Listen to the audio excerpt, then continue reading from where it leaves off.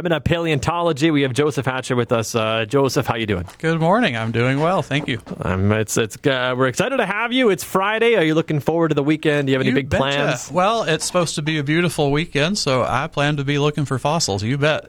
So you're going to be out there working on the weekend. Right. Well, I think our days are numbered, so we're going to definitely make use of it while we have it. Absolutely. And I know right after the weekend is Halloween. I don't know if you guys are doing any sort of dressing up or do you have any... A little bit, probably, yeah. I haven't decided what I'm going to be yet. I imagine you have one of those blow-up dinosaur costumes or something like that. I do not. I do not.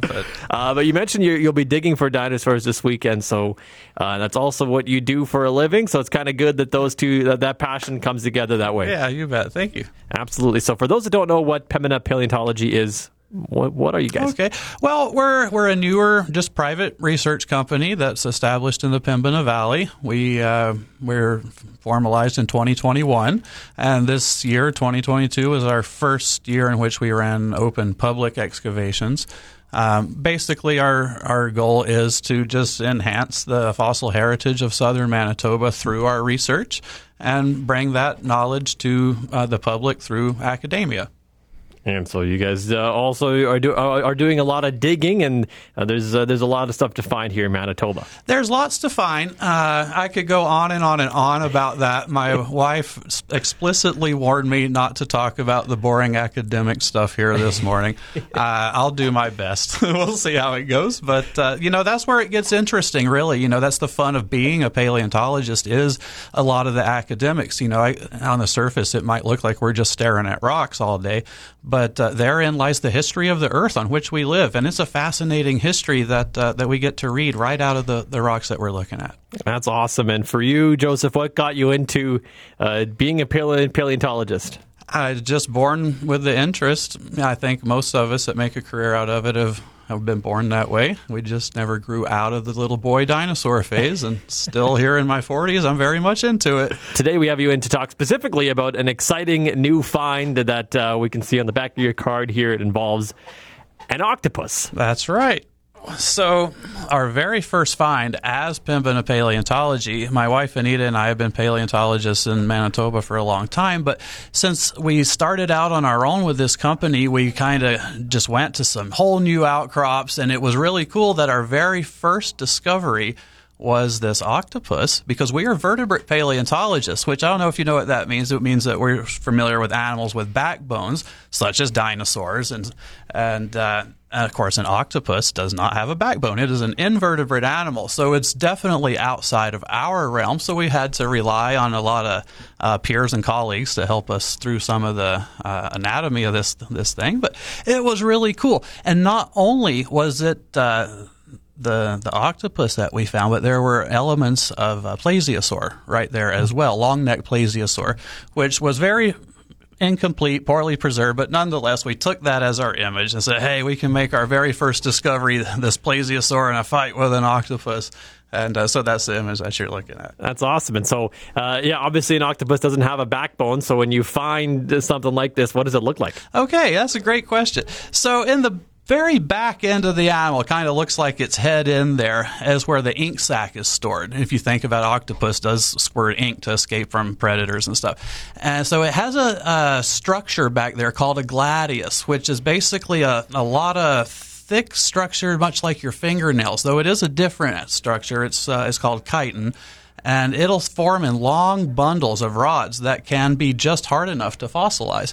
And then at the very end of it, it fans out much like a shovel.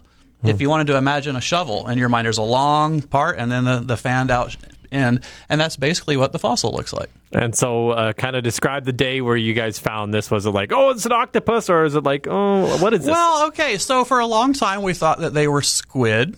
And so we looked at it, and it was, this looks like a squid fossil. Cool. And then there's some plesiosaur remains. Cool. And so we started to dig in, and there was no more of the plesiosaur stuff right away. But that squid, or this in case octopus, just kept going and going and going. And it was a very nice, large one.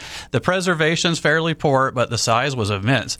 And so we kept digging, and throughout 2021, we excavated, and we're just ecstatic with the size of it. And so it was through the winter as we started to clean it, prepare it, and realize it had a lot of different features to it than the squid that we were traditionally familiar with. And that's where we reached out to some peers and colleagues, and they came back to us with, hey, you've got something different. This is an octopus. It's a different type of cephalopod of the late Cretaceous, and now they're big.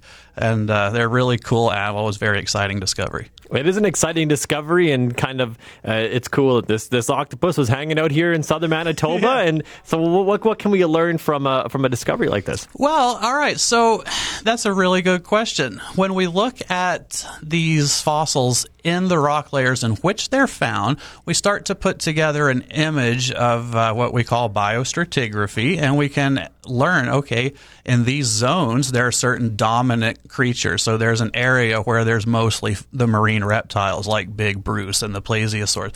And then there's an area kind of above that in the rocks that's largely just missing for big megafauna. It's full of fish, but it's like the marine reptiles just disappeared. And there's lots of evidence of intense volcanism in the late Cretaceous of Manitoba, those bentonite layers that you hear people talk about around here.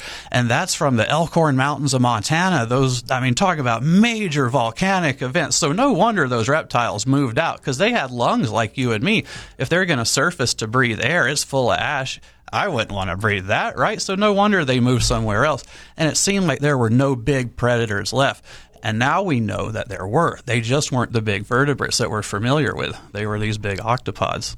And we're just barely talking off here, Joseph, about kind of how your season of digging kind of is coming to an end this week. As one, it's getting colder, time is running out. What do you guys do in the wintertime? Well, that's where most of the research takes place. Yeah, we'll be cleaning the fossils that we excavated this summer and doing a lot of the just analysis of everything. And that's where you'll see publications coming out both now and in the future. So it's a very active research company that we've got, and like I mentioned to you off air, we have a lot of irons in the fire, so stay tuned for more. That is awesome. And so paleontologists in the summertime, they're busy, they're out there, you guys dig, you photograph, you put it in storage, and then in the wintertime you really take a close look at it and figure everything out. Right. Is that the way it works? Something like that, yeah. Something like that. More detailed, probably. A lot more detailed, but basically. That's awesome. And if people want to learn more about the octopus you found and the other discoveries or things you guys are doing with Pembina Paleontology, is there a place they can go? Right. I would suggest to follow us on social media. We have very active Facebook and Instagram pages, and we'll be keeping those very current throughout the winter, so you can stay tuned on all of our exciting discoveries, and we hope to see you there. Absolutely. Joseph, thank you so much for coming in this morning. Thanks for having me.